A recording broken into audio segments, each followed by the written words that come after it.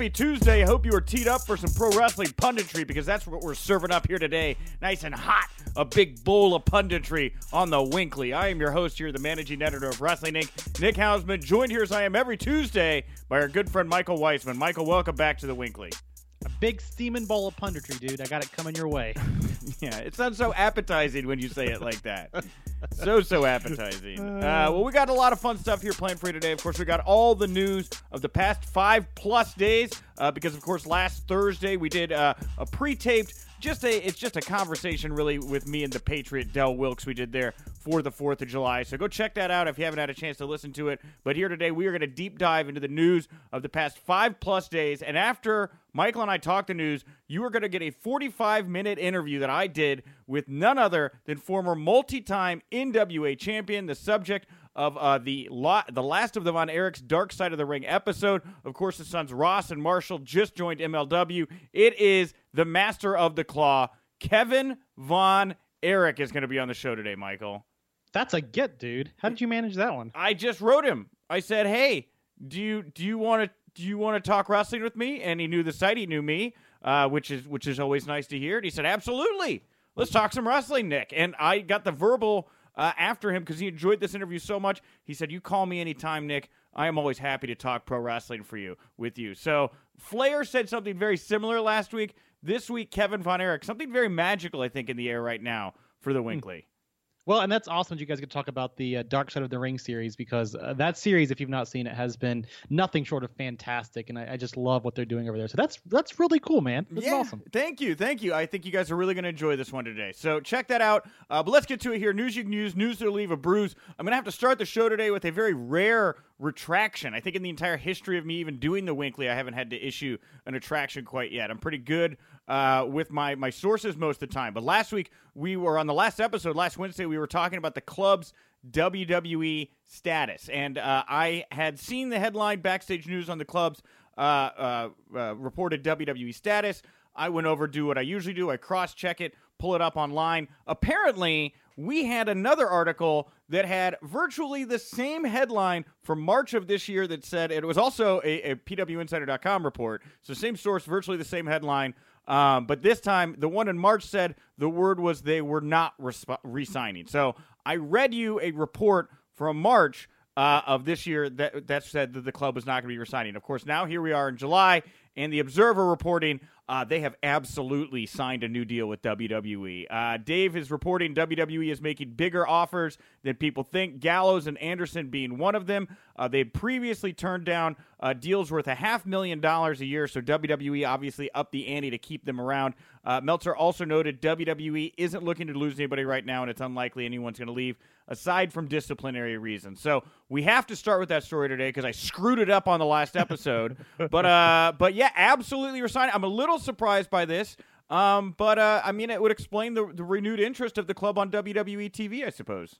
I guess it's both surprising and ultimately not surprising, right? Because these guys, especially in the last couple of years, have been dramatically underused, right? These guys offer so much to the roster. They can do so much. They've worked everywhere across the world. And you always wonder, why aren't they being used more? And it would make sense they might want to go somewhere else. The reports of them possibly leaving, kind of get that renewal underneath them, going to a place like AEW. You're like, yeah, jazzed about that idea, right? But then you see over the last month how they've been used on WWE TV, repairing them with AJ Styles, reforming the club. All of these things go together. And all of a sudden it's like, hey, this actually makes a whole lot of sense, right? And these guys and these big money deals. Listen, if you don't follow these guys on social media, you don't know how often they talk about, being out there, making this money, cashing that paycheck, Anderson especially. So it means a lot to get these big money offers. They got a little creative steam behind them. I would be hard-pressed to imagine AEW would come anywhere near the kind of offer they were receiving from this company, and take the money while it's out there. It won't be there forever. Yeah, I agree. There's never been a better time to be re-signing right now with anybody with the money being thrown around. And I don't know what kind of money AEW is inherently throwing around. I mean, the Khans got billions of dollars. They got more money than Vince. So I guess if they wanted to make that play, they could. But yeah, probably a good deal for him. These guys there. I know it was also noted that, the Revival, they recently re-signed as well, but they were looking to get featured more as a tag team act, which is why, now they're a little bit more high profile, working with Shane McMahon. With the club, it's not necessarily the same thing. It sounds like they want to work with AJ. They want to be with their friend. They want to bring the club to WWE. So that's what they're getting here. And if that's it, if we're in for the long haul here of the club with AJ and maybe whoever else, maybe Finn Balor at some point, much better call. I mean, it's almost like a restart button. This is what everybody wanted to see as soon as these guys came in. Absolutely. And to, again, we talk about creative freedom and how much Jon Moxley's been able to do and how he was upset with the WWE system. But it's also worth mentioning not everything that happens inside the WWE system is bad. And sometimes these creative tweaks, these kind of adjustments to pairings and things like that make the talent happy. Not everybody needs unlimited creative freedom out there. So again, these guys finding a way to both get the money, partner with somebody they've always partnered with and really enjoy in AJ Styles, stay under the same WWE umbrella. I think it's a win-win for all parties. Agreed. Well, let's talk about some more news here. Now we got the club stuff out of the way. I felt awful about that. It was the last show I did, and I had 5 days off, and I'm sitting there stewing on it. And I'm like, you misled the people, Nick, on the club. You gotta immediately jump back on air and make this right. So I do sorry about that. I try my best to get the story straight here on the show. All right. Well, here's some stories I did get straight. The Observer reporting WWE is aware, apparently, that they have lost touch with the teenage demographic. There is concern they're going to completely lose teenage viewers when AEW launches later this year. This is the reason for the new edgier direction. You can expect more young talent to be called up to the main roster. That's why Ricochet's there. Apparently Heyman, big fan of Ricochet. That's why he's getting this U.S. title run. It's an attempt to connect with teenagers, putting a guy like him in a prominent position. Also, Heyman, apparently a big fan of the Street Profits, had a hand in bringing them to Raw. The Observer reporting Street Profits still technically NXT talent, but their Raw appearances their Raw appearance has not been their official debut yet. So, what do you make here of the reports that WWE worried about their connection with the teenage demo? It's crazy to me in the last month or two how much of a turnaround we've had on the Vince McMahon story, right? You heard all of the bad buzz coming out of May when Jon Moxley infamously went on the Jericho podcast and said Vince is out of touch, Vince is controlling everything, the writing teams and blah blah blah. And then it almost seems like there's this kind of weird awareness and self-awareness happening inside the WWE confines right now, where Vince McMahon is like, yeah, we're out of touch. WWE is like, yeah, we're out of touch. We need to change things up. They hired Heyman, hired Bischoff. So it's just strange to me how all this is happening. I absolutely believe it is a result of AEW and competition being out there, but also, yes, dropping viewership on TV week by week by week. So interesting to hear all this kind of happening right now, but also their reaction to it, right? And it seems like they're finally taking the right reaction to it. Younger talent, right? Fans want to see younger talent up on the main roster. A guy like Ricochet finally being spotlighted. Of course, give the kudos there to Paul Heyman, because Heyman obviously gets the people, and I think this is a smart move. And then the Street Profits, right? They've kind of been using this weird way. I think it's interesting here that they are technically still NXT talent because they are the reigning NXT tag team champions. And, of course, the Viking Raiders had to give up the championship when they came up. So I'm oddly glad they addressed that small issue as well. So all these things, I think, are painting the right picture for this company as a fan. It's very encouraging, I think. Yeah, I agree. Ricochet, he deserves this right now. He's coming across like a big star. Sure. The Street Profits, though, I have a little issue with how they're being used right now. Every time I see them, just like every time on Raw last night, I saw them hockeying the Extreme Rules, putting over other people's storylines. It felt like the B team selling Christmas merchandise to me. And do you like the way that they're being introduced to the WWE audience doing this stuff? Because I'm not a huge fan, but I was told by many people on Twitter last night, no, this is good for the Street Profits. I'm not so sure. I don't necessarily think it's the way I would have gone about it, right, if I'm fantasy booking in my own head, but I don't think it's bad either, because you're getting them out there weekly. You're associating them with a lot of other really popular, high-profile stuff without having to feature them as in-ring talent. And I think what's cool about it is you are getting to see their personalities, which we don't always get when guys come up from NXT. So I think that's an interesting avenue to take with these two. It's not on the run sheet here, but last night on Raw, they also introduced Cedric Alexander, and, I guess a bit of a main event spot. He was in the main event of Monday Night Raw underneath a hood pretending to be a janitor with a limp. He got his clock cleaned in about 2 minutes with a Claymore by Drew McIntyre. I don't know what the end of Raw accomplished. I'm confused. What did you make of the end of Raw? You know, it's strange because they did a lot of things last night that it felt like they were addressing ongoing storylines. We talked about the club earlier. They were furthering storylines in really meaningful ways. And this was a segment where I don't get it. You know, they talked about it being Cedric Alexander very quickly, but it almost felt like a throwaway segment. And why would you bring him into that spot? And is he going to have an ongoing feud with these guys? Why would he partner with Roman Reigns? What happened to the janitor? Does he still get his $3,000 payday? All of these questions. $5,000 payday. $5,000 payday, Details. right? Don't mislead the people, Michael. All right, go ahead. He gets half of it because he put his face out there, right? So I thought it was a strange way to use that, use Cedric Alexander there. I did not like that because I didn't think it did much for Cedric. It didn't make much sense all the way around. And nobody I felt like looked good as a result of this other than Drew McIntyre and Shane McMahon. Yeah, I agree. And maybe that was the whole point. I just don't know why you didn't do something else in the main event. This felt like something to be in the middle of the show. I don't really understand the point of what they were doing here. This week's Raw I thought was good. Last week's Raw really grabbed a lot of people. I thought more headlines coming out of last week's Raw. Sports Illustrated reporting that WWE executives, most notably Vince McMahon, were immensely pleased with the pacing, tone, and essence of last week's Raw. Do you think I'm off here and say this week's Raw? It didn't. I mean, it wasn't a bad Raw, but it didn't have quite the same bite to me. We still had a 2 out of 3 falls match that seemed kind of forced in there. A couple other things I thought felt a little wonky, like the Cedric thing at the end there. I mean, how do you think they followed up the momentum of last week? That you step up. I mean, this is a step up from a month ago or 2 months ago, right? When we were having those really dark days of Raw.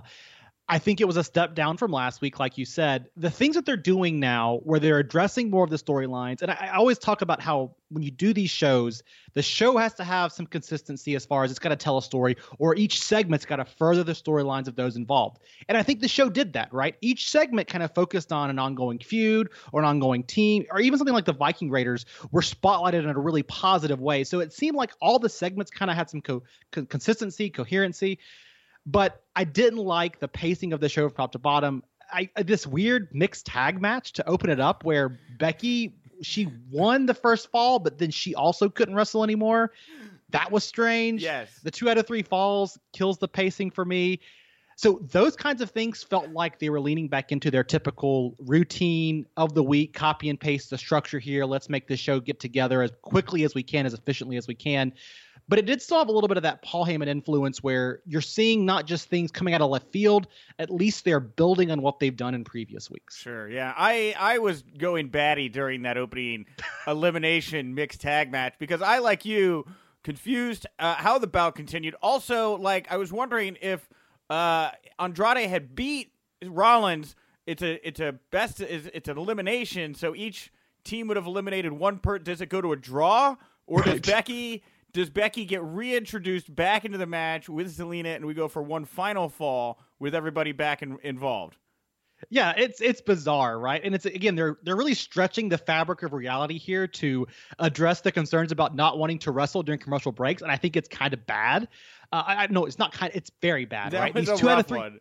That was rough. Yes. I'm sorry. Yeah, these 2 out of 3 falls matches, we have weird breaks. I just think it's way too much bending to address something that was never a concern. So I wish they'd do away with that piece of it. So I get Vince McMahon got it in his head for some reason, but it just feels very, very forced. I like that what I just said out loud had to have been brought up in a writer's room, and I would think that the reasoning was, well, we're not going to get to the third fall, so we don't need to worry about it. And it's like, I don't know. Maybe even if they just mentioned on commentary, it would have made me feel better. I was just so distracted by that. Anyway. They never addressed it. They literally said, okay, they have to tag out, but then they never addressed what would have happened in the situation. Every time I see Andrade now, by the way, I think about the interview I did with Ray a couple weeks ago where he said Andrade feels a lot like Eddie Guerrero, like when he would wrestle Eddie in the ring. And I can't unsee it now, and I'm like so into Andrade at the moment, and I'm glad he's getting more exposure because I think he's great. I think that there's a lot that he's gonna do in his time in WWE.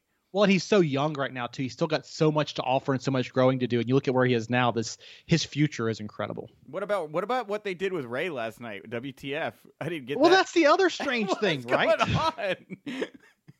I know this guy got killed last week in the opening match, but this week he's back destroying people.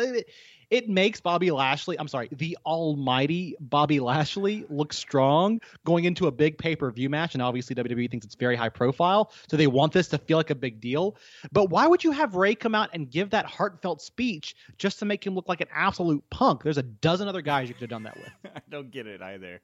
Well, back on track here, talking about WWE losing touch with their teenage demo here. Of course, now we've got these new executive directors in place here. We've talked a lot about Heyman.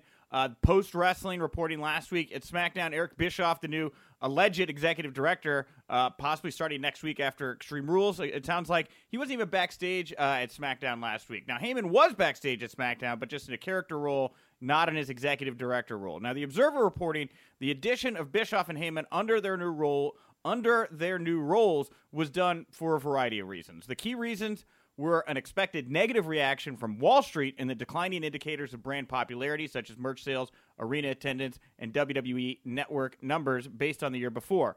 WWE is guaranteed to be profitable through late 2024 due to the recent Raw and SmackDown TV deals, but the stock price is based on the idea that the SmackDown Fox move will lead to a quote-unquote boom period where those business indicators will increase to much stronger levels.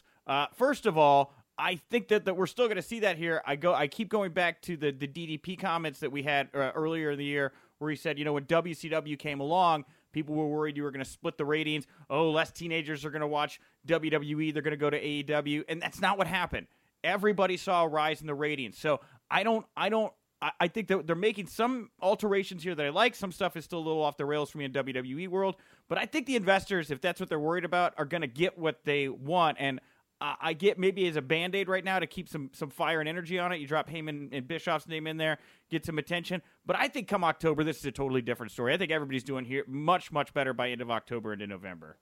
Absolutely, right? I mean, you talk about we've been in a lull period in pro wrestling for quite some time. It was a ticket. Either the business was going to go away, right, or we were going to re-enter another boom period, and I think that's definitely what we're heading towards.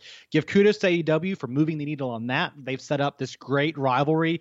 It benefits everybody, especially the wrestlers and especially the fans, right? Wrestlers getting bigger paydays, the fans getting more creative changes, more creative insight, more all this just great stuff happening for the product.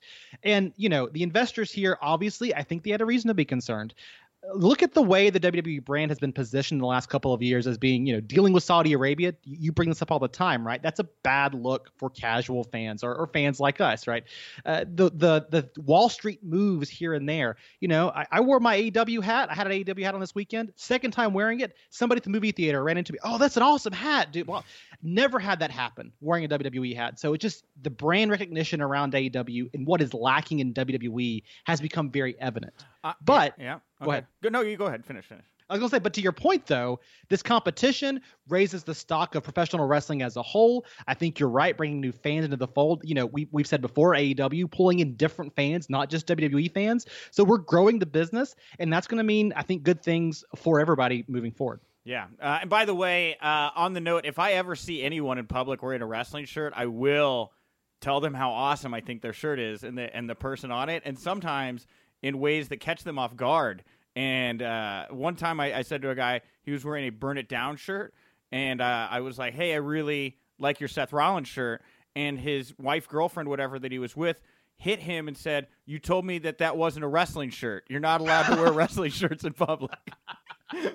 Oh man, you outed his spot, dude. Way to go. He was upset. But if I see you in wrestling gear, I will compliment you. Anyway, but it's like the NWO thing back in the day, right? You go back to the 90s, it was cool for a minute or two. It was really cool to wear NWO gear until Austin 316 and all of that kind of took over the cool wrestling gear. AEW has that spot right now, right? True. It's wrestling gear is wrestling gear, but not everything is cool wrestling gear. And I think WWE has got to work some to get some of that momentum back behind them. But making the product more engaging is the first step towards doing that. Yeah, WWE Shop, it's been a joke here for a little while on the IWC, over on the wrestling Twitter and all that, about some of WWE Shop's recent designs. Some of, I don't think we can get enough boldface font T-shirts anymore in WWE. But, I will say this. The Revival dropped a new shirt in the last day or so, and it's pretty cool. It's like a mustard yellow, and it's got an old school kind of 1970s era Revival logo on the front. I dig it. I think it's a nice one. So step and up. say what you will about main roster shirts, NXT's been delivering some bang up designs for quite some time now. Undisputed Era, probably the best logo in all of WWE at the moment. So anyway, back to Bischoff and Heyman here. Booker T on his podcast, Heated Conversations with Brad Gilmore. By the way, Friendswood, Texas, right down the road from where I grew up. They gave Booker T and Brad Gilmore their own day recently. They were honored by the city. So congrats to Booker and Brad. I thought that was very cool. But anyway, Booker commented on a Bischoff signing saying he is never going to get another chance like this ever in a lifetime. I mean, he slipped on a banana peel to become president of WCW, then to get dropped in his hand, then to get this dropped in his hand.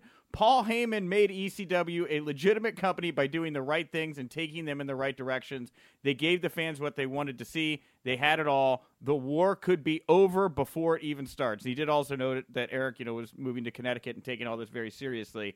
Booker, by the way, on another Booker T note, the Observer reporting well, first of all, Booker announced that he has pulled out of StarCast 3. The Observer reporting Booker was supposed to appear at that and maybe even All Out, but found out there was a real war brewing here between WWE and AEW, hotter than he expected. He didn't want to get in the middle of it.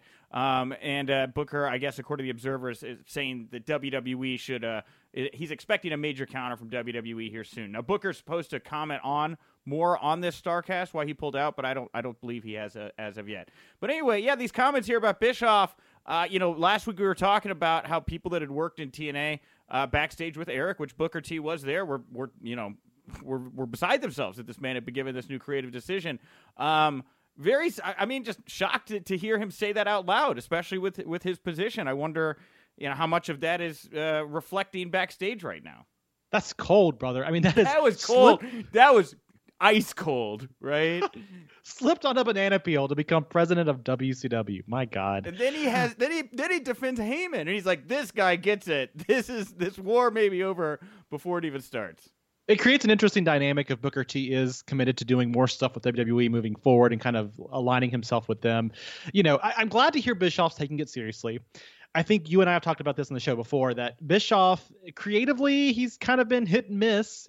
People think he at one point was the guy that saved WCW and went up against WWE, but also he used those same ideas to bring that product back down to his knees. And blame whoever you will, right? But some of that was Bischoff's influence, and that's neither here nor there, right? It's 20 years later.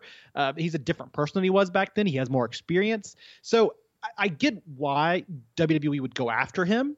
He's got name recognition. He's aligned with the Attitude Era. Unlike many other people, he was the counterpoint to Vince McMahon for years. So I think all of that makes sense. But there's also some truth here, right? Paul Heyman, while ECW was never as big as WCW, Paul Heyman made ECW a legitimate threat without Ted Turner's money, and that says something. He brought up talent, and he has ways of looking at the product that nobody else in the history of the business has had, right? And that's all just props to, no offense to anybody, props to Paul Heyman for doing all of that. So it is going to be interesting moving forward.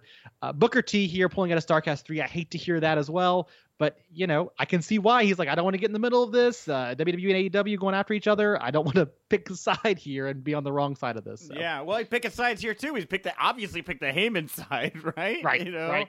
Which is shocking here, considering that, his legacy was largely built in WCW in the early days. So, But if you look at what he went through, I mean, again, we don't know all the ins and the outs, but I just recently watched this, for whatever reason, Bash at the Beach 2000, where he won the World Championship for the first time.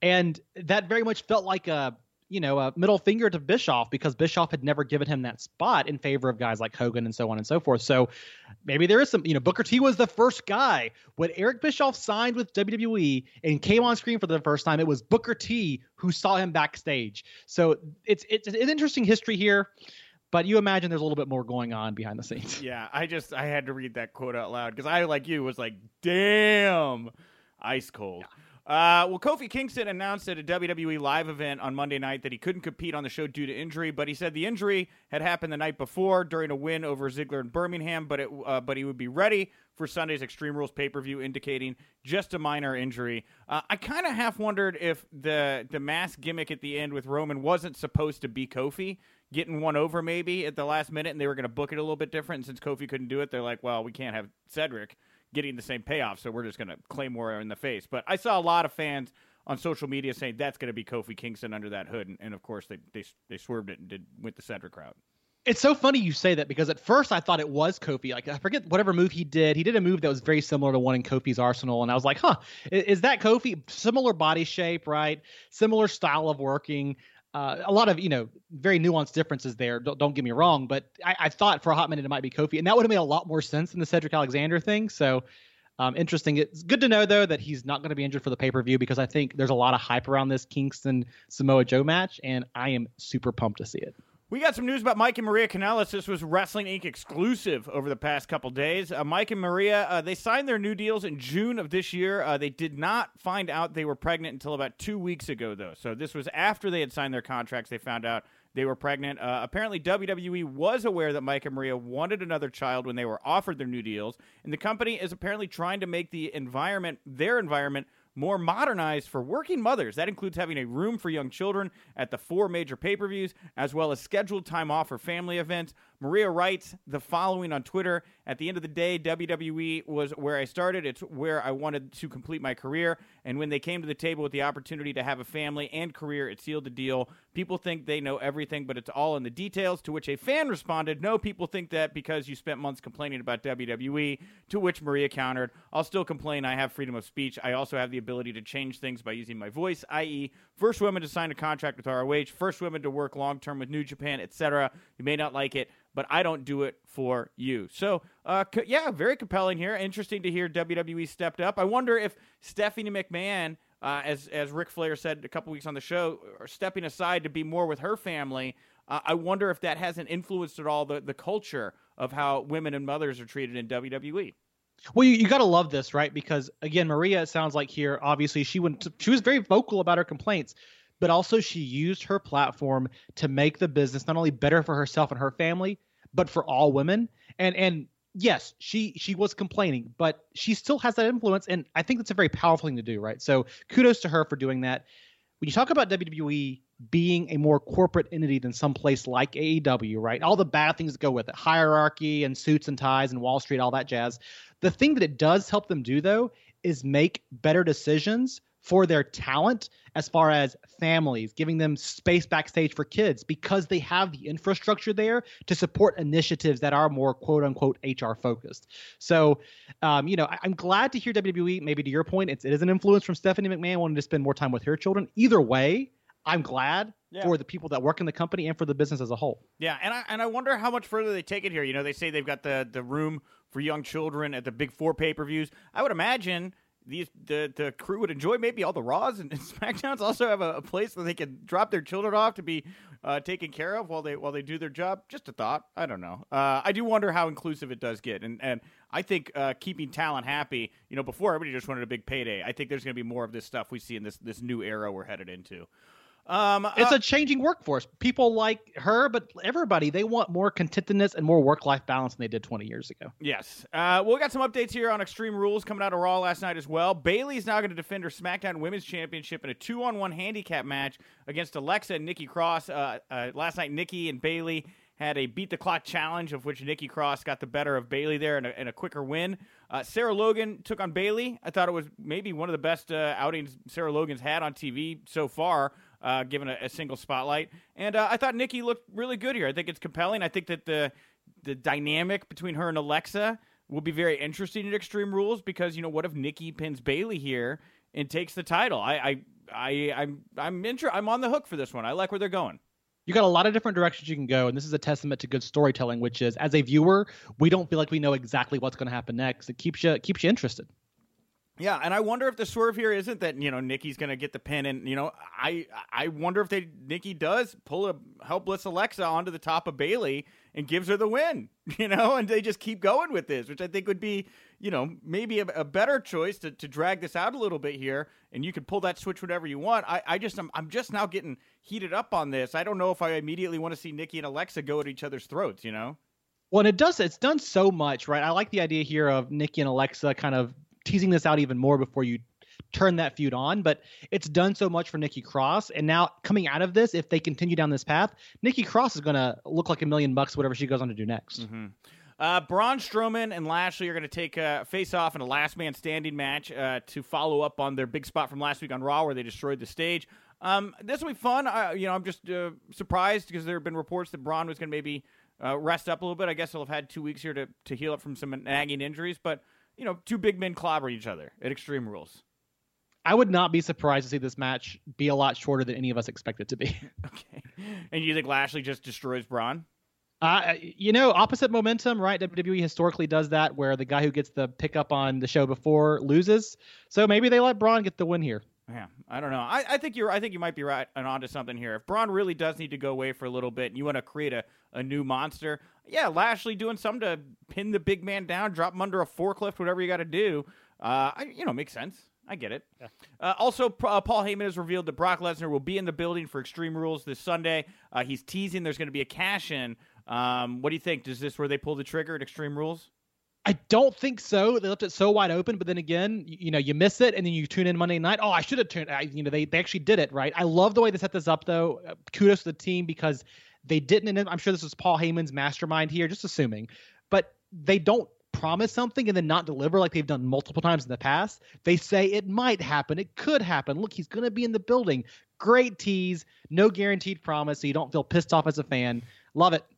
What a way to use Brock Lesnar now. It's gone from having short matches to not even have to have matches. He just has to exist with a briefcase, and it's enough to put a shadow over whatever match is going on and create more interest. So, very interesting. The Observer reporting WWE officials not happy with independent wrestling star David Starr stomping on the WWE UK Championship during a match against Walter at OTT in Dublin. Walter and Starr apparently made the call to shock people live, knowing it would get over in a big way.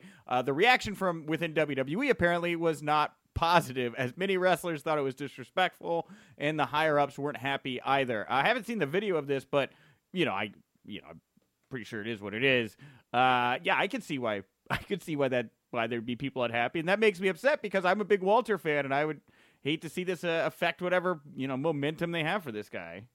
I'm not a wrestler, never have been a wrestler, so take what I'm about to say with a grain of salt, but I really dig kind of outside the box storytelling like this. Obviously it was their plan. They go into this, they deliver on it. It does shock. It gets a reaction, and they didn't throw it in a trash can. I know it's stomping on it. I don't know. I'm not as upset about this as lots of other people because yes, the strap represents something very important, but also a heel would not care about what it represents because he's only concerned about himself. In this case, David Starr. So you're not wrong. And look, David Starr's getting a lot of attention these days. He says controversial things. He's gone after Ring of Honor, WWE for different high level issues. So this is just part of his gimmick here, and it may be the most in tune with the audience of any gimmick, and maybe just ahead of its time. I think, and maybe in some ways a little Pillman-esque, if that makes sense. Sure. Yeah. It looks like Sasha Banks is in Japan after a number of wrestlers have tweeted out photos of them hanging out with Sasha Banks around Japan. Banks worked out with Tokyo Yoshi Pro Wrestling's Rika Sake. She had dinner with Pro Wrestling Noah's Naomachi Marufuji and hung out with Mino Shirakawa. Tried my best. You need a pay raise for that one, dude. I do. I need to slow down. But interesting. Banks over there in Japan right now, of course, with what they had happen with Nikki and Alexa telling Bayley maybe she needs to find a friend to have her back. A lot of people speculating maybe they bring Sasha Banks back here at Extreme Rules, but I don't know. What do you think we can glean here from Sasha Banks hanging out with a bunch of Japanese talent over in Japan? I think she's just working people. I honestly think Sasha Banks is at this point where she knows anything she does is going to get people speculating and thinking and whatever else. So I think she's just working us all. Wrestling Observer reporting the Road Dogg, Brian James, is currently teaching character development in his new full-time role with WWE. All of the WWE developmental talents that were assigned to classes being taught by indie wrestling veteran Mike Quackenbush last week were reassigned to James's class. So a great spot for him. I got the chance to work with Road Dogg a couple times on the Indies. He was never shy about the fact that, Billy Gunn was the workhorse of the team, and he was just kind of the character guy that got everybody going. I mean, he had his, 5-7 moves. He got it every time that everybody pump handle slam, yes. punch, shake, punch. Shake, rattle, roll, drop the elbow. Road Dogg, he's never really tried to say that, he was the workhorse of that team. Always gave the credit to Billy Gunn. So I think this is a great spot. I think he'll be fantastic in this role. I'm excited to see him in this role. Yeah, I dig it. This is what I always say. People are all like, we don't need writers in wrestling, but I do think creative people who can add value to the product have a spot, and somebody like Road Dogg definitely is that kind of person. The Observer reporting AEW Fyter Fest had 140,000 people, average minute rating tuned in to watch. So per minute, the average was about 140,000 people. There were 350,000 people in total, not counting people twice who checked in at some point live to see what was going on. The BNR Live app had about 300,000 new subscribers signed up in advance of Fyter Fest. The initial goal was to be around 110,000 signups. So by internal expectations, it looks like AEW did triple what was expected of them. So just more good news here in the numbers department for AEW. Yep. Yeah. Positive momentum there. Those are good numbers, guys. And it's not only right now, they're going to build on that next week. How many million subscribers does WWE Network have? It's like 1.5 to 1.8. I think they're not. I don't think they're at 2 quite yet, but they're in the not apples to oranges, just interesting numbers that they're around. Fair game with Christine Leahy. Caught up with the former WWE Women's Champion AJ Lee, who said never say never regarding another run in pro wrestling. I think we see her in AEW at some point. What do you think? I think it would be great if you were able to sign. I hate to align her with CM Punk, but it's the natural thing to do, right? Align her with CM Punk. If you were to have CM Punk and AJ Styles both debut for that company. AJ Lee. You said Styles. Oh, yeah, sorry, yeah. AJ Lee, yes. If you were to have CM Punk and AJ Lee both debut for that company, that would be huge. I think if she does sign up, though, I think it's going to be – I just see them as such a unit now, right? You hear so much about them, and in my mind, not that she wouldn't have a great singles run on her own there, but I think AEW goes after both of them. But on her own, she has so much to offer. I always felt like her career was cut a little bit short. We never got to see the full potential of what she could do. Yeah, well, I do love the idea of maybe a CM Punk appearing at the end of All Out and attacking Jon Moxley, who ended Double or Nothing with the surprise attack there. Wouldn't that be great? Do a little round robin. Impact Wrestling, they had their Slammiversary pay-per-view over the weekend. There was a bunch of news coming out of the show. Rhino apparently appeared under a hood. We say apparently because he was under a hood. Gored Michael Elgin following his match against Brian Cage at Slammiversary. He is apparently still under, I guess, WWE contract, I think, for another week or so, but there's not expected to be any repercussions. Rhino's, of course, worked for years with Impact Wrestling in the past. I guess since he was under a hood, you could do things, but I thought this was great. I'm happy for Rhino. I think this is going to be there's a lot of ECW guys. You got Dreamer backstage right now. RVD is there. I think this is a good spot for him. I hope he has fun. Good style matchup there too, size wise, all that kind of stuff. Somebody's interesting theory about maybe at the next show somebody else comes out in the hood and Rhino gourds them, and it turns out there's fun ways you can play with this too moving forward. The Friday before Slammiversary, Impact Wrestling presented Bash at the Brewery, and the North captured the Impact Wrestling Tag Team Championships from LAX. On that note, the Observer reporting LAX, that was their final match with Impact. That was at Slammiversary in that triple threat. Both are being looked at by AEW and WWE. I thought this was a smart move on a variety of levels. The North is just a great tag team. Josh and Ethan work so well together. Old school ground and pound, bad guys. I think definitely the right guys to carry the titles in this moment. And also, I like doing the title change at the Bash at the Brewery. They've started doing these kind of B-show pay-per-view events on their Impact Plus platform. A great way to get people to tune into those because things like a title change might actually happen on one of these shows. Absolutely. And there's a lot of momentum there just around doing secondary shows on the same weekend of another show. I think it's really cool. PWInsider.com reporting Johnny Impact is now officially done with Impact following his X Division loss to Rich Swann at Slammiversary. Impact's contract expired weeks ago, but he agreed to stay on through the match with Swann at Slammiversary. There is talk about him possibly re-signing with Impact. Of course, his wife, Taya Valkyrie, retained her Knockouts title in a Monsters Ball match at Slammiversary. She is believed to be signed through the end of the year. He's almost 40 years old. this guy, Johnny Impact, John Hennigan, he's made movies. He's been on reality shows like Survivor. Definitely a commodity. In the landscape, I could see him at AEW, but I feel like he's a WWE guy that would maybe benefit more doing a run there for a couple years. I don't know. I think if you were to talk about Johnny Impact going to WWE, you'd have to talk about his wife going there as well. And I think it might want to be a package deal there just because working together with your spouse in the same company has a lot of benefits. True. But I agree with you. AEW is not his calling card at this point. I think you put him on WWE, pairs up again with The Miz, you do something there. A lot of angles you can go with. But I also think Johnny Impact loves the freedom he's had since working the indies and working with this and Lucha Underground and elsewhere. So maybe you don't, because he's done Survivor. He could have never done that if he was in WWE. He's done movies, everything else. Yeah, and I wonder how he would be as a top guy in like a Ring of Honor. Again, I don't know. We'll see where he goes.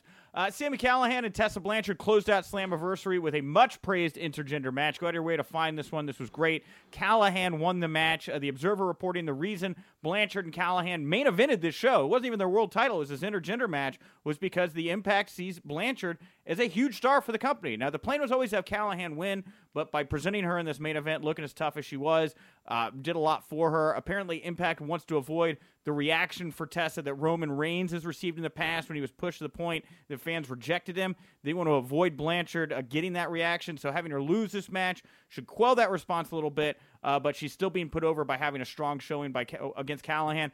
All the right moves were made here. I couldn't agree more with the logic behind it if it's the case. Just great stuff here, I thought from Impact. Just great stuff. Yeah, I love putting a woman, putting Tessa Blanchard out there as kind of a big person you're pushing. I think it sends the right message to the locker room and to the entire landscape of professional wrestling. But also, this card top to bottom, not enough good things can be said about what Impact Wrestling is doing. Such a talented roster. Yeah. And while their production values are a few steps back from where they were 5, 6, 7 years ago, everybody in that company is putting everything they have into making it the best possible wrestling experience it can be. And I think it's going to pay huge dividends coming Bound for Glory October 20th in your hometown. I think that's going to be a big show. It's going to be bigger because this show is so good. Yeah, and you say Bound for Glory coming to my backyard of Chicago here on October 20th. Man, what a great time for Chicago pro wrestling. You got Bound for Glory coming to town. You got Survivor Series coming to town. You got All Out coming to town. There's a lot going on here. I don't even have to travel. Just stay here. Bring the wrestling to me. North Carolina's getting the WWE pay-per-view in September, I think. Yeah. Damian Sandow has announced the following on Twitter. Well, you might as well hear it from me first. I'm here in Toronto at Battle Arts Academy. I attended a wrestling show, and I had an epiphany. I've been gone for 2.5 years. Look what happened to the world. Look what's happened to the business. The world needs me, and the business needs me. So tonight, the Millennial Slayer was born. Stay tuned. He will take on, Millennial Timothy Connor at Battle Arts Pro event on July 13th. This is, of course, the company that is run by Santino Marella. Welcome back, Sandow. I welcome you with open arms. I welcome the Millennial Slayer. Interesting new character, but super excited to have Sandow back into the fold.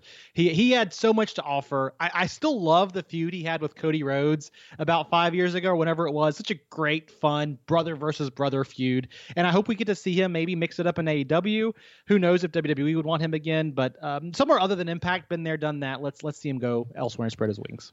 Jon Moxley, over the weekend, answered the open challenge of Killer Kross at an FSW event in Vegas. The match ended in a no contest with both beating up a whole bunch of security guards. Moxley said Kross has earned his respect, and he wants to finish this match down the road. Now, of course, Killer Kross is still currently with Impact Wrestling. He competed against Eddie Edwards in a brutal first blood match at Slammiversary. But, he's been outspoken as well, where, he hasn't necessarily been happy there. Who knows where he could wind up. Looks like he's got the seal of approval here from the hottest free agent on the market, or not free agent, the hottest wrestler on the market, Jon Moxley. So, cool. I'm happy. I like this. Great. Yeah, it's a great pairing. Killer Kross gets a huge rub from this, and the possibility of them feuding elsewhere, maybe in AEW, possibly in a neutral zone where you have an Impact guy go up against an AEW guy, would do a lot for the business.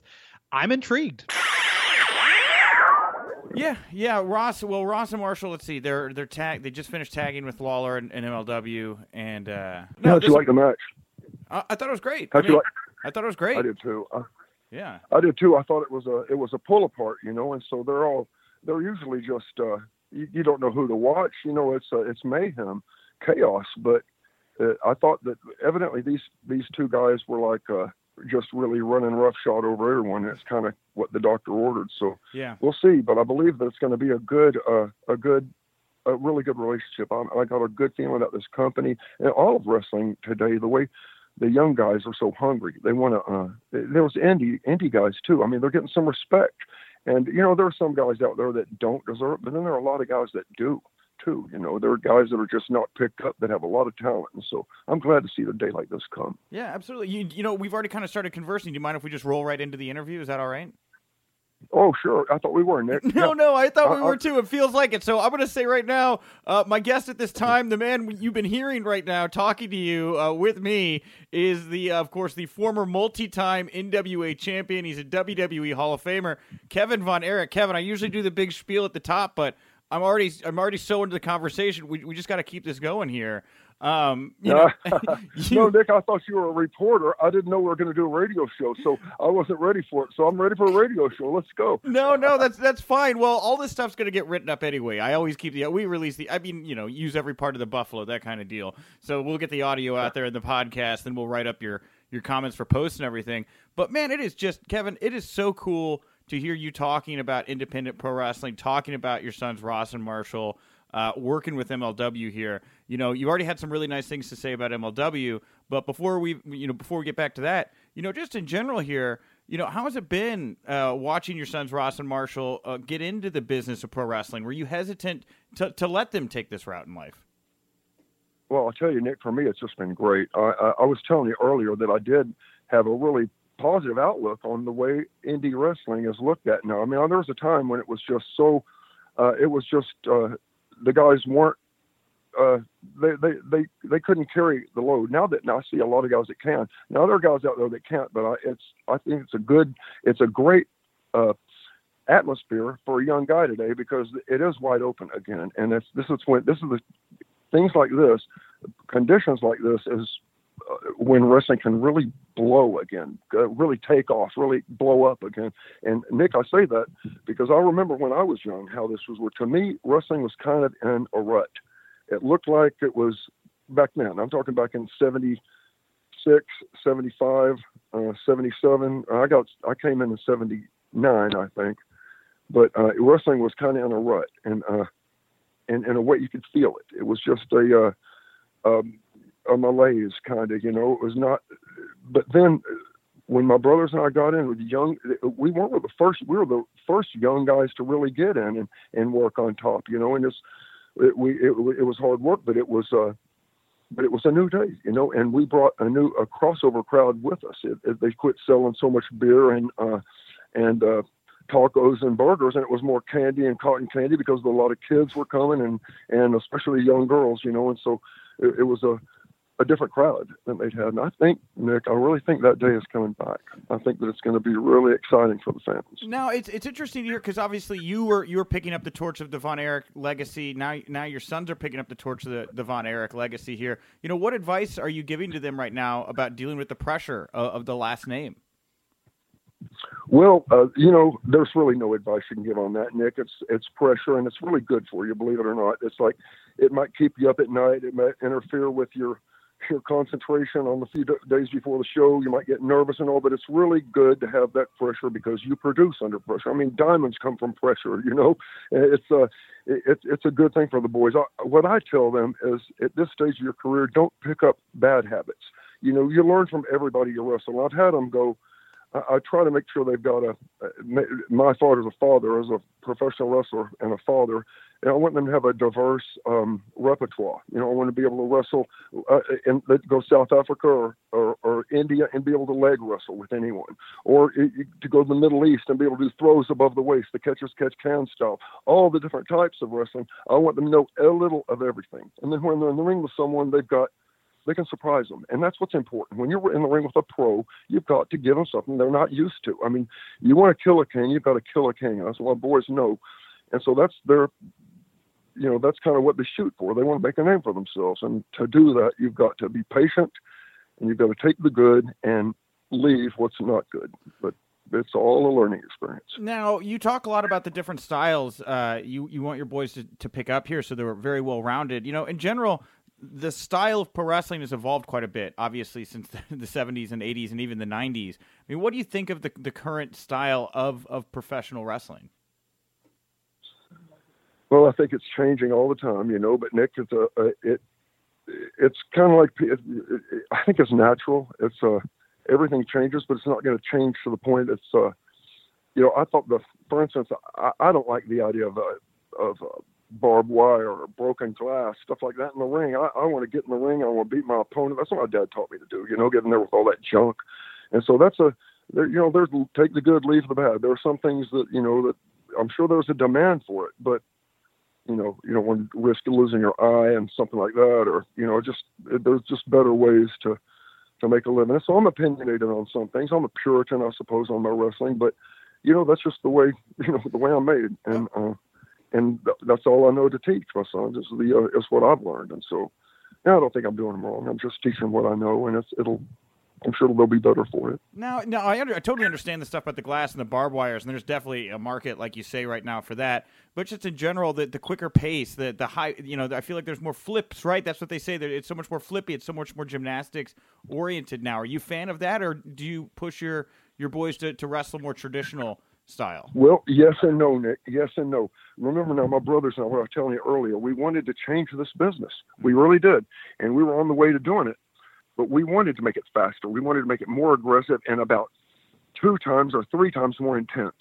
We wanted, we weren't so stuck on 30-minute matches and even 20-minute matches.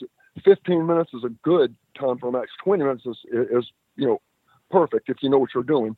But quality, not quantity.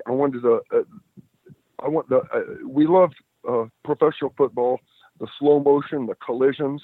And we loved rock concerts with the lasers and the explosions and with the music. Music can inspire feelings in people that are really strong and really good for an entrance. To get the people as keyed up as you are, to get them psyched for what you're about to go in that ring and do, you want the crowd with you.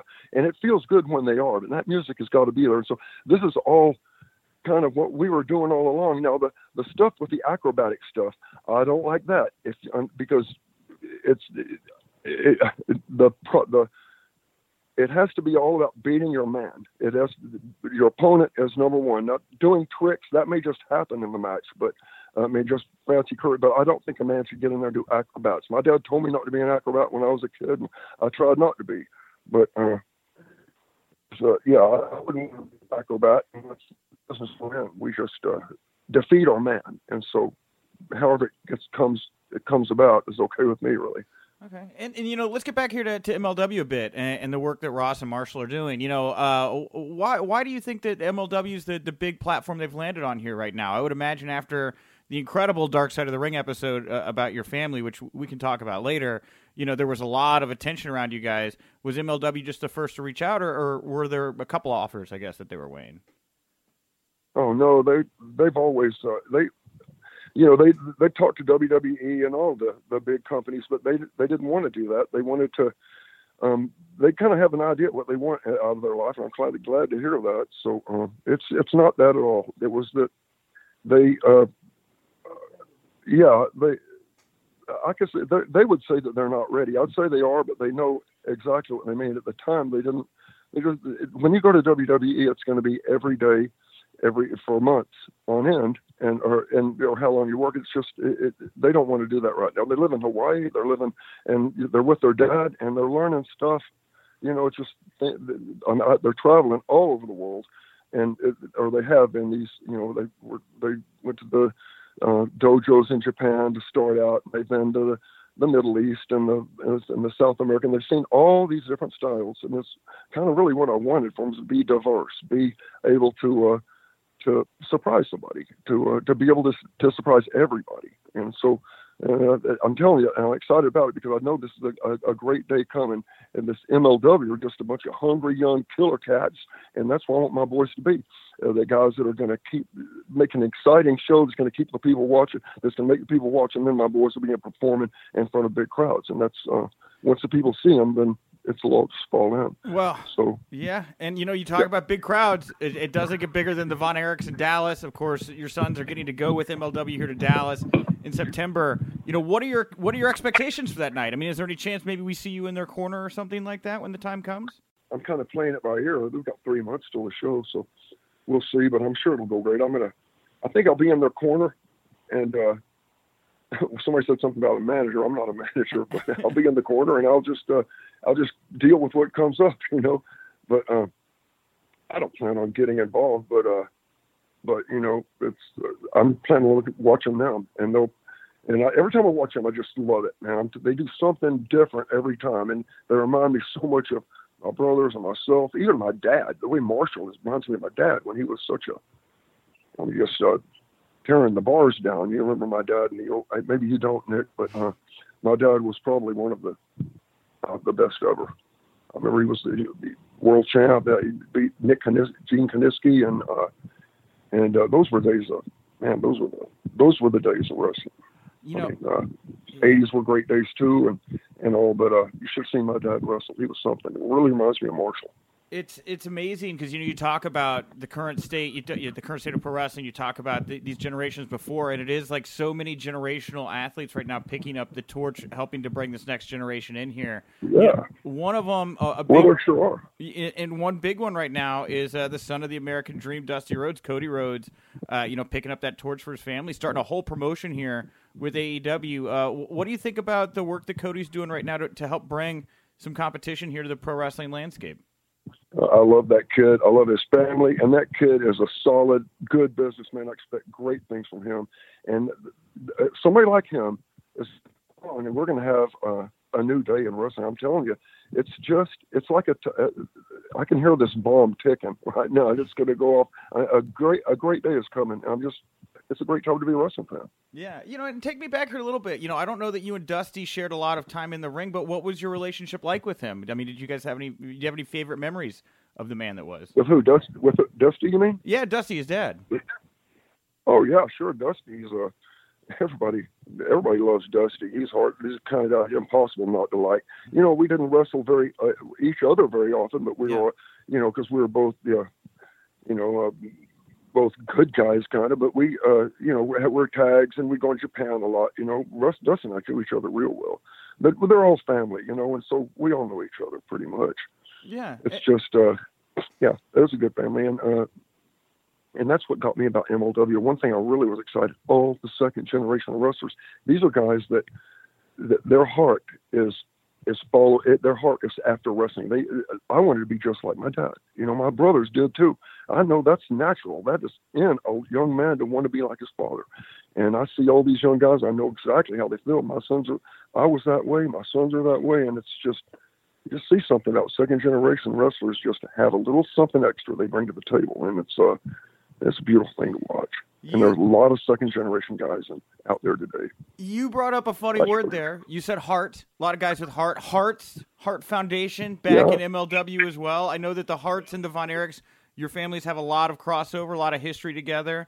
What do you think of the new Hart Foundation? And, what do you think of the idea of restarting that rivalry, I guess, in MLW? Well, I'll tell you this. If you're talking about the Harts, then it's going to Brett, Owen, Nelson, Stu Hart, that family. If you're talking about, they're going to give 100% whenever they're in the ring, and they're going to give all they have. And to beat them, you better bring your A game. And so that's exactly what I'm looking for the boys. Talent like that, where they will have to give all they've got. I'm telling you, Nick, there's no better feeling than to wake up in the morning sore, hurting like you were in a football game, but even like 10 times worse than a football game. It's a great feeling to be all beat up and know you gave it all you had and won that match. The only way you can have that is to do it. I mean, it's hard to put words to tell you, but what a feeling of accomplishment when you work hard to accomplish a goal, you beat that man, and you are the champ. It's a great feeling, and I guess that's what we do it for. That's what my boys are there, and you bring the Harts to the ring. That's what they're all about too. And so it's going to be all in when you're with one of them, or with the Rhodes, the Harts, any of us. That's the most important thing in the world to them, and you'll see it when they're in the ring. What do you think of the work of Davey Boy Smith Jr. in particular, Harry Smith, in the following in the footsteps of his dad, the British Bulldog? Another good. Now he was a great athlete. Davey Boy was something. Not too bad to see these Lightning kids. They're such good athletes, and I see their sons come. I can't wait to watch them. I don't know a lot about them because I haven't been able to watch, when I want to watch the whole thing. I want to be able to sit down and watch because I remember their dads, how they moved, what their strengths were, what their weaknesses were, and I want to see how they beat that or worked with it, what they've done about it, and it's so much fun. I love to be a fan now. I'm not a wrestler anymore. I'm a fan, I guess because of my sons, but yeah, it's a great time to be a fan. Yeah, well, you're a fan, but you've got a mind for the business, Kevin. You're Kevin Von Erich. Guys like Dusty, they found their way backstage in WWE. I hear about Cornette being backstage with MLW. I mean, have you had any talks with MLW or anyone about possibly moving into a trainer, producer, agent role, something like that for a promotion? Well, whatever comes up, I'll deal with as it does, but I just want to give them my best. All those young guys out there, good luck to you. Stay hard, stay, all in like you are, and keep God with you. Remember, there's nothing that you can train all you can. You can fight. You can give it all you've got.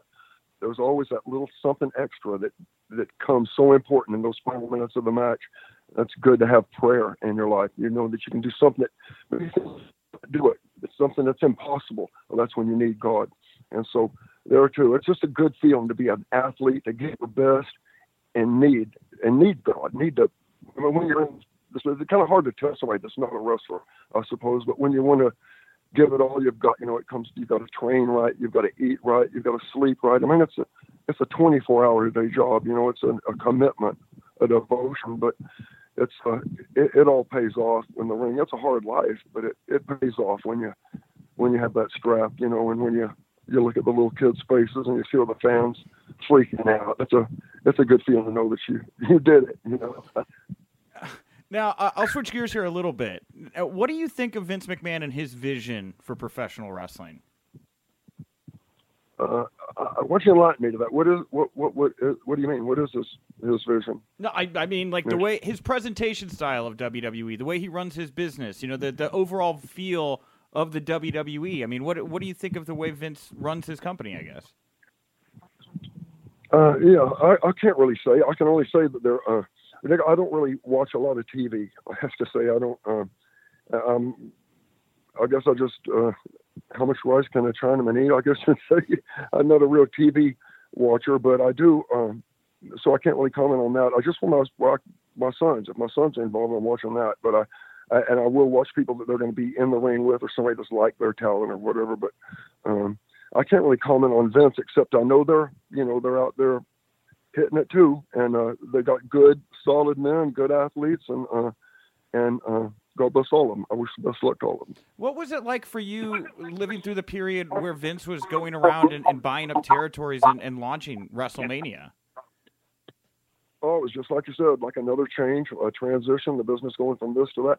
Because Vince did that, so many guys are able to live so much better than before. Nick, remember, we're professional wrestlers. I to this day, I don't have insurance. I've never been able to have insurance except when I wrestled for WWE or worked for WWE those 5 years. It's just all the injuries, all the, it's too big a risk, and it's funny to hear these people talking about in politics about free health care. You ask a wrestler, none of us have health care. But anyway, I don't go to go down that street. But anyway, well, I mean, it's just how it is. Well, the injuries, Well, I mean, do you think that the pro wrestlers, especially working for a big company like WWE, do you think that they should have health insurance? Do you think they should be treated like employees? Of course they should. Of course they should, and they do. They do treat them like that. That's what I'm saying. A big company can do that, but these independent guys, they're just taking their life in their hands out there, just like they have to do it, just how it is. But it's because they're forced. It would be great though if there was retirement and compensation for them when they were injured, because they're going to get hurt. I mean, no doubt about that. Part of wrestling is dealing with injuries. That's part of it. But it would be better if there was such a thing as lay off like you're supposed to. In football, when you're injured, you lay off. But in wrestling, unfortunately, you have to make yourself do it. And sometimes that you have to get extreme. You have to lift when you can't and things like that. But, it's tough. Yeah. So if it would be great if there was some kind of compensation for guys that were like that. And I'm glad Vince does that. The WWE does that. So good for them. Now, real quickly, just to slow down too, you said something else I thought was interesting. So did your health insurance from WWE come from when you became a Hall of Famer? Was that included as part of your induction? No, it was just working for WWE. You're insured. You're under their policy. That's what I meant. Didn't have anything to do with Hall of Fame. Oh, okay, cool. Just wondering, just to ask you questions here. Now, I did a little research here too on you as well, going into this, more about your career. And I got to find out a lot about the feud with the Von Erichs and the Freebirds, which I thought was really interesting. You guys, you had this match here with Ric Flair in the cage with Michael Hayes as this guest referee that really kind of blew up into the feud with the Freebirds. I just didn't know if you wanted to take me back real quick and talk a little bit about that cage match here that jump-started everything and just what it was like to work with the Freebirds there at the height of that popularity there in the 80s. Well, Nick, I'll tell you, it was they were great athletes, good competition and all that, but I don't want to take anything away from guys like, I must say Chris Adams and Gino Hernandez. We go to Israel and just lit the country on fire over there, and they've never heard of the Freebirds. Yeah. We go to Japan with this Kabuki and Dragon, and it's, sellouts in the stadium there too. It's not sellouts, but I mean, great houses, great response. And I don't want to take anything away from these people. I work with, I remember Ox Baker and Big John Studd and Bruiser Brody and some good men in the early days of World Class. I remember Michael Hayes made a comment, and he jokes around a lot. And I know he could not have been serious here, but he said, back in those days, no one went to Texas to further their career. And then nothing could be further from the truth. Texas was the hottest place. It always was. And when the Freebirds came to Texas, Texas was on fire when they got there. So, and it just kept on. But it was like Texas has always been a real strong wrestling market. It's just probably from the good work my dad put in all those years. It's just been taken care of. But it's just good athletes in Texas, guys that are just rough country boys that like to get out there and go after it. And West Texas State, turned out all those good pros. And there's Texas is just a rough place. It's made for pro wrestling, and it's just Australia kind of too. It's but there's tough people all over Texas, all over America. So put one place over. I just grew up in Texas, so I know about that one. Sure. But yeah. It's just a new world. But if I were to say, the Freebirds, I don't want to take away from Chris and Gino because they were so good. I think Gino Hernandez will never be matched. The kind of heel he was. He was one of the best. And Chris Adams, I like when I get in the ring, people know me, Nick. I like to be solid. I like to be.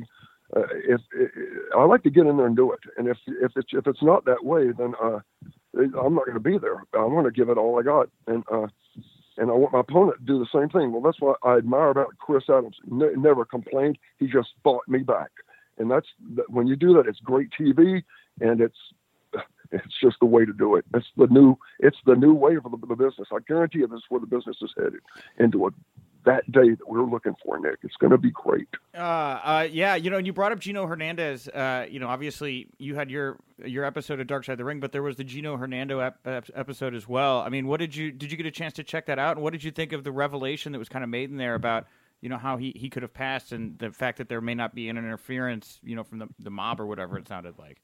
Yeah, I know. I don't know, Nick. It was like, that was such a strange thing. See, I was in Japan when that happened, and something they say telephone, telegraph, telewrestler. Yeah. I mean, we know. I was coming out of the hotel in Japan. This was like just hours after it happened, I guess.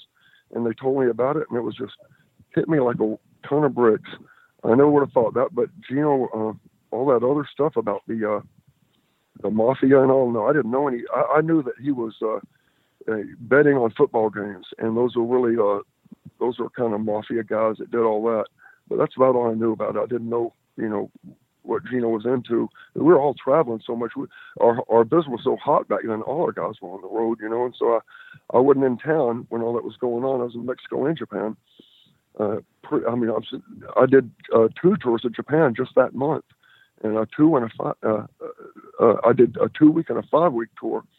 and was barely home. And so, it was just terrible. I didn't really gain anything from the,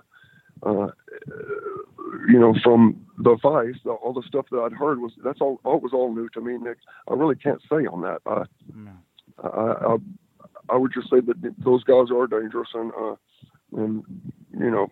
don't know what all they did, and I can't really comment, but it was really enlightening. I think those things, those Dark Side of the Ring things they did, were some of those enlightening pieces I've ever seen done. Yeah, well, talk to me a little about your episode. I mean, I'm not kidding. I was on the edge of my seat for an hour straight watching The Last of the Von Erichs. I feel like I was being taken to school, a lot of ways. I was at pro wrestling school learning so much about the business. How did you feel that episode, in particular, your episode about your family? How do you feel that came out? Oh, I think it was, I'm just hoping that it helped somebody. Yeah, I think it came out well. I want people to know that it would be easy to think that my father was a big, mean, tough guy that forced his kids to wrestle, and that wasn't the case. My dad was a good, honorable, good man, and there were things that would make people think otherwise. But the truth is, he had cancer at the time, and brain cancer, and so I give him a pass. And my mother, she lost those sons, and how can you blame her for her behavior? Those two just suffered, and death just took them down. I don't have anything that I could, only good words for them, and they suffered so much. And my mother just, she kind of lost it, and my poor dad just, just hell for both of them. But, it's over now. And if somebody else can benefit from it and realize that, don't commit suicide. There is never a reason to commit suicide. There is such a thing as a devil, and he wants you dead. And so don't listen to that crap. You keep your mind in a good, clean, strong place where it should be, and don't entertain those stupid thoughts. Suicide is ridiculous. You should never think like that. That's just giving your life your whole life to the devil. Why? Don't be a loser. Be a winner. Fight. If you give the easy way, then you'll get losers pay. You fight for it, you get winners pay. That's about as easy as I can put it, Nick. That's so well said, Kevin. Very, very well said. And one of the other episodes, I thought it was so interesting, especially with this series, the 6 episodes they did, how all the stories I felt did intertwine a bit in a way. I know that you were also very close with Bruiser Brody. I mean, how do you think they did telling the story of what happened there in his final moments, I guess? Well, yeah. Now that is something there. When I watched that with Brody, I knew I've talked to Tony Atlas, and he told me what went on down there. I was really upset about that. I didn't know he was working with Abdullah, and to hear Abdullah talk like that, I didn't like that. But I don't have anything bad to say about Abdullah, but know that Brody was a good man. He would, unfortunately, Bruiser Brody was a top guy that would really lay into a smaller guy, and a lot of us won't do that. If somebody's smaller than us, or even if he's got a big mouth on him, what's going to happen if you hit him, and so you don't. Well, a lot of guys don't think like they when that. My buddy Frank was one of them. He would smash anybody or anytime, but he's Bruiser Brody. You should have known that before you got in the ring with him. So, but God bless Barbara and all them and his son. So I just hope they're doing great. What a good man Brody was. Wonderful. And, another controversial character I wanted to ask you about coming out of this was the last episode, Fabulous Moolah. I mean, I don't know how well you knew Moolah or if you had any opinions on her. One way or another, there seems to be a camp of people that think she was like this horrible person, another camp of people that seem to think she gave quite a bit to the business. That's right. I would be one of those people. Now, I don't know a lot of that because kind of in my dad's day, but from my dad being president of the NWA all those years and me seeing what I saw from the girl wrestlers, yes, Moolah gave so much to the business. She took care of those girls. They lived in her house even. It was like, I'd hate to think, I wouldn't say anything bad about Moolah. I think anybody would, because she did, in my opinion, do a whole lot for the business. As far as this behind the scenes kind of stuff, I don't know anything about gossip except it's hardly ever any good. And so I'm not going to comment on anything bad. I don't know anything bad about Moolah. Only what I can say that I have a lot of respect for her from what I know about her. All right. Well, lastly here, I did want to ask you, I brought it up earlier when we connected. I'd be remiss if I didn't bring him up. We have a mutual friend in Bill Apter. I love Bill. I know you're very close. I know you're very close with Bill. He's been a mentor to me. I didn't know if you had any he talks Kevin, I'm not going to lie. He talks a lot about you and your family. He talks about being ringside in Dallas, taking all the photos of some of the biggest moments in all of Von Erich history. I didn't know if you had any memories or stories or anything about Bill that you'd like to share here on the show.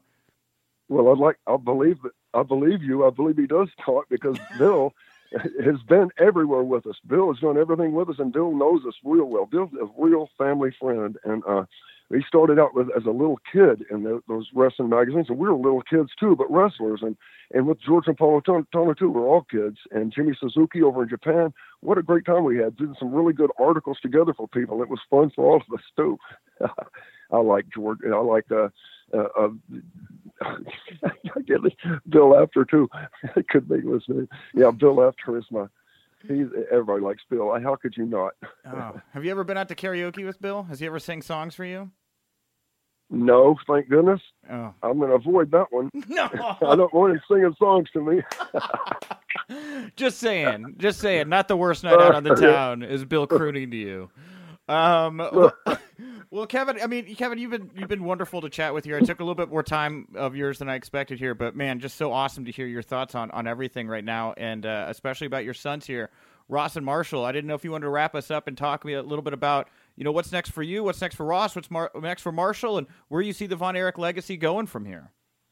Oh, Nick, don't worry about it. I love the business, and since my sons have come along, it's given me a new excitement about it too, and so.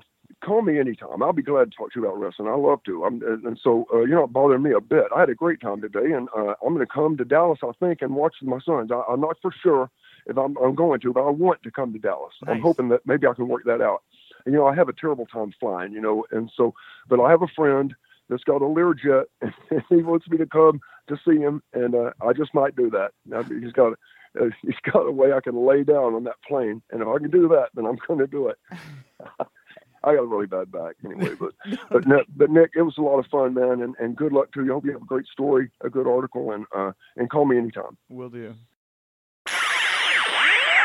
Thank you so much, Michael, for joining me at the top of the show to talk all things professional wrestling for the past 5+ days. And thank you again, Kevin Von Erich. I couldn't have enjoyed that conversation more. I'm glad to know you also enjoyed that, and I hope you all out there enjoyed it as well. Tomorrow we'll be back on the show with 2 more big interviews. I'm going to be chatting with Impact Wrestling's newest producer, D'Lo Brown, is going to be in the house. Excited, very ecstatic to talk to D'Lo, bring him that conversation here to you guys tomorrow. Also, Capital Wrestling's Matthew Ryan is going to be on the show tomorrow in my first installment of the Get to Know a Promoter series that I'm going to be doing here, where I'm going to talk to different bigger company wrestling promoters on the show from time to time.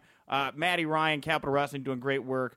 So big show tomorrow with those 2 on as well. If you like the audio we're putting out here, you like the Winkley, you like our post shows, you like everything we do, go over to the Wrestling Inc. iTunes store, 5-star ratings, nice comments, always appreciated. And, it was a big weekend for pro wrestling this past weekend. It's going to be another big weekend for pro wrestling this weekend. I'm going to be on site in Jacksonville covering the Fight for the Fallen, AEW's latest offering. So be sure to check our social media channels and the site for updates coming out of that. Of course, we'll have our coverage on the site of that as well. We're also going to have our coverage and post-show of the Extreme Rules going on this Sunday night. And also this Saturday, we have the Evolve 10th Anniversary Show. We'll be doing coverage of that. And GCW's Homicide 5150, a tribute to Homicide. That's going to be going on Saturday as well. So 4 shows over the weekend. So call off all your plans.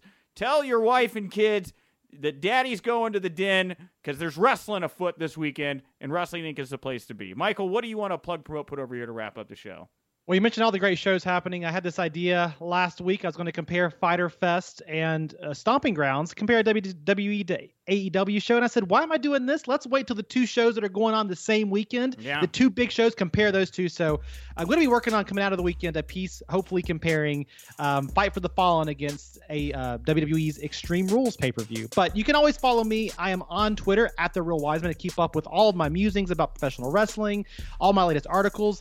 I have a pitch coming up, Nick. I'm going to be hopefully pitching you and Raj an idea about, I'm kind of obsessed with Spider-Man. If you watch the post-game shows, you see my poster behind me every time. So Bonesaw, played by Randy Savage, late great Randy Savage, in the original Spider-Man movie. But I'd love to look at all of the professional wrestling cameos in comic book movies. Think that'd be a lot of fun. So stay tuned to my social media for that one. And as always, I have 2 cute cats, an adorable puppy. Follow me on Instagram. I am at wiseman.ma for random photos of me, my life, and such and such. So. And I am at Wink Rebel over on Twitter. Thank you so much for tuning in. And remember, if you winked, you didn't miss it.